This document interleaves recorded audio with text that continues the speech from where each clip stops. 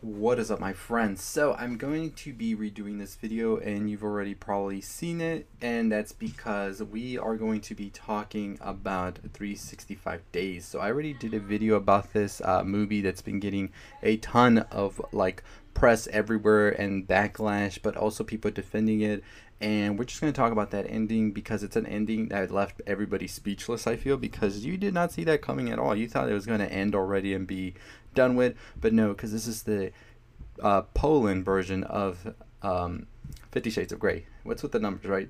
But this movie basically deals with a kidnapper who is pretty much going to tell you, like, in 365 days, you will fall in love with me, and that's going to be what's going to happen because it's a vision of sorts, And before we get into this, I'm just going to ask you if you can please subscribe to me below. I will be talking about this movie in another video as well, coming up for the sequel and my thoughts on that. And of course, there will be spoilers for this and a possible sequel. So any explain pretty much just tells you I'm going to talk about this whole movie and I'm going to pretty much spoil it. So if you don't want that, make sure you pretty much go and watch the movie and then come back here. But as I said, please subscribe, please like, comment, share this video. Let's get to 15,000 subscribers, but let's get right into the plot of this movie. As I said, this film deals with a businessman who we're going to find out pretty soon during this movie that he's not really much of a businessman as he is a Sicilian mob boss. So pretty sure he didn't put that in the description, right? But pretty much he is out there and he kidnaps a woman that's out on vacation to sort of have a reconciliation with her significant other, and sparks can fly again with them. But that's not what happens. What happens is she gets kidnapped by this guy who's pretty much like, you will fall in love with me in 365 days. And what ensues is pretty much what you expect from 50 Shades of Grey. If 50 Shades of Grey tripled what they showed and did in that movie, this is this movie. It makes 50 Shades of Grey feel like a PG movie. So pretty much you know what you're about to expect, and this is some of the backlash that it's been getting because of that.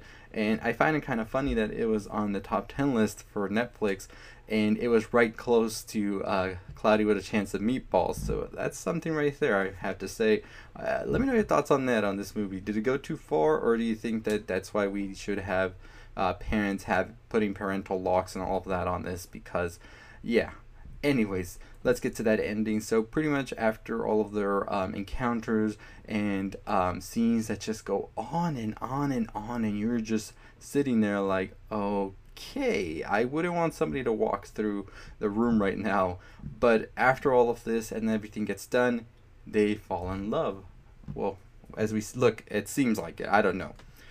She ends up getting pregnant actually, and they are now plotting their wedding date. She even goes to find a wedding dress, and this is when the movie ends with a cliffhanger. A cliffhanger that I wasn't expecting, and many others weren't either, because what we see happen at the end is in fact that Laura goes through a tunnel in the car, and we don't see her come out of that tunnel. And while this is happening simultaneously, the bomb boss, he gets a heads up from one of his people that they are trying to go after Laura now, but it's already too late because we don't see her car come out of the tunnel anymore, and it just ends with a police car stationed outside the tunnel. So the worst has happened, we feel. And as he gets a quick montage of her and everything, it seems that she has been killed, except if you read the books, you know that doesn't happen. So spoilers for a sequel right here, because in the book she doesn't get killed. She in fact ends up getting kidnapped again, and this time it's by the rival mob. And as we know, the mob boss has been going back and forth with this other mob.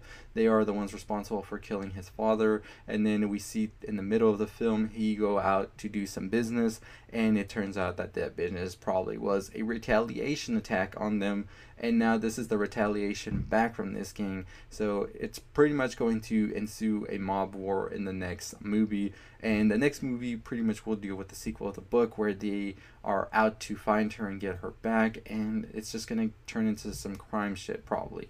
So as you now know, this movie is going to have probably two more movies, as there's three books for this series. So don't be scared and think that it's over if you really enjoyed this movie, because I think we're just getting started. This film did pretty good in Poland when it was released over there, and right now, as I told you, it's trending on Netflix. I think it's #2 right now, and it's not #1 because 13 Reasons Why came out, but I feel once 13 Reasons Why wanes over, this is going to shoot up to #1, no doubt about that.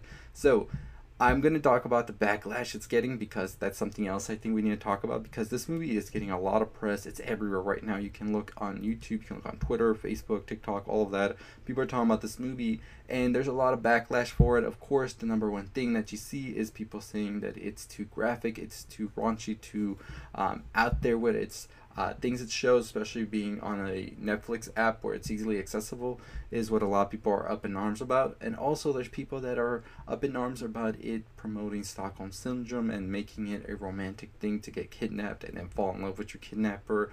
And that's the main two things that this movie is getting backlash for.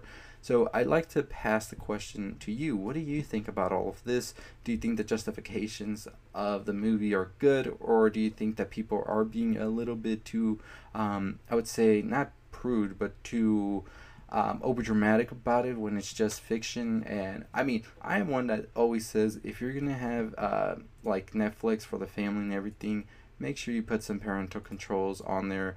I mean, Netflix, this isn't the first time they do things where they release things that aren't meant for kids. I mean, horror and all of that's out there. So if you don't want the kids going into that, I would really put parental controls as much as I can, because I mean, you can prevent it right there. The Stockholm Syndrome and all that, I do find it weird that the movie does do this, and then by the end of it, you're just supposed to accept it.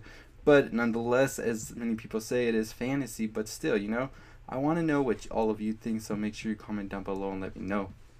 But yeah, what do you think about the backlash it's been getting for the graphic nature of some of the scenes that just, like I said, go on and on and on, and you're just like, holy shit. And what do you think about the backlash also that it's getting on it promoting or romanticizing Stockholm Syndrome, kidnapping, and all of that? Do you think that the people are justified in their response to it, or do you think that some people are overreacting? Do you think Netflix should take more measures when it comes to movies like this in a way for it to not be so easily accessible, or do you think that the way they're doing it is fine and it's just the parents that need to be more on top of everything? Let me know below in the comments as well. But those were just my thoughts on the movie. So pretty much, if you were sad that this ended in a bad tone, don't think about that, because we are definitely going to be getting that sequel. And the sequel will be more action filled, I feel, now that they're going to have to go out there and rescue Laura from this mob. And it's kind of funny that he has to get her back after he kidnapped her. Now she's kidnapped again, and now he's the savior of sorts. So I mean, it gets a little crazy, doesn't it? So the third film is probably going to be coming out after that sequel, because I'm pretty sure it's going to do good. I'm going to make a video talking about the sequel and what the third film could be, or if it could just be one package of sorts. I'll talk about that in a future upcoming video. So if you haven't already subscribed and you want to hear what's going to happen after that, in that video, make sure you subscribe below. And I also talk about other stuff you might enjoy if you watch a lot of Netflix, like 13 Reasons Why on my blog, Control Z, Elite. So make sure you subscribe and check out those videos as well. I already did an ending explained for the ending of 13 Reasons Why, so go check that one out. But anyways, your thoughts on this new series of movies. Do you think it's a good movie, or do you think it's just a guilty pleasure of sorts? Let me know below on all of that. But as I said, it is based on a series of books. I'm not sure if you can find an English adaptation of them, because I've seen other people in the comments try to find these books but not being able to find an English adaptation. I'm pretty sure if this movie does really good, which it looks like it is, they will be releasing these books, and it might be the next big wave. I don't know. You could probably go check it out right before anybody else does.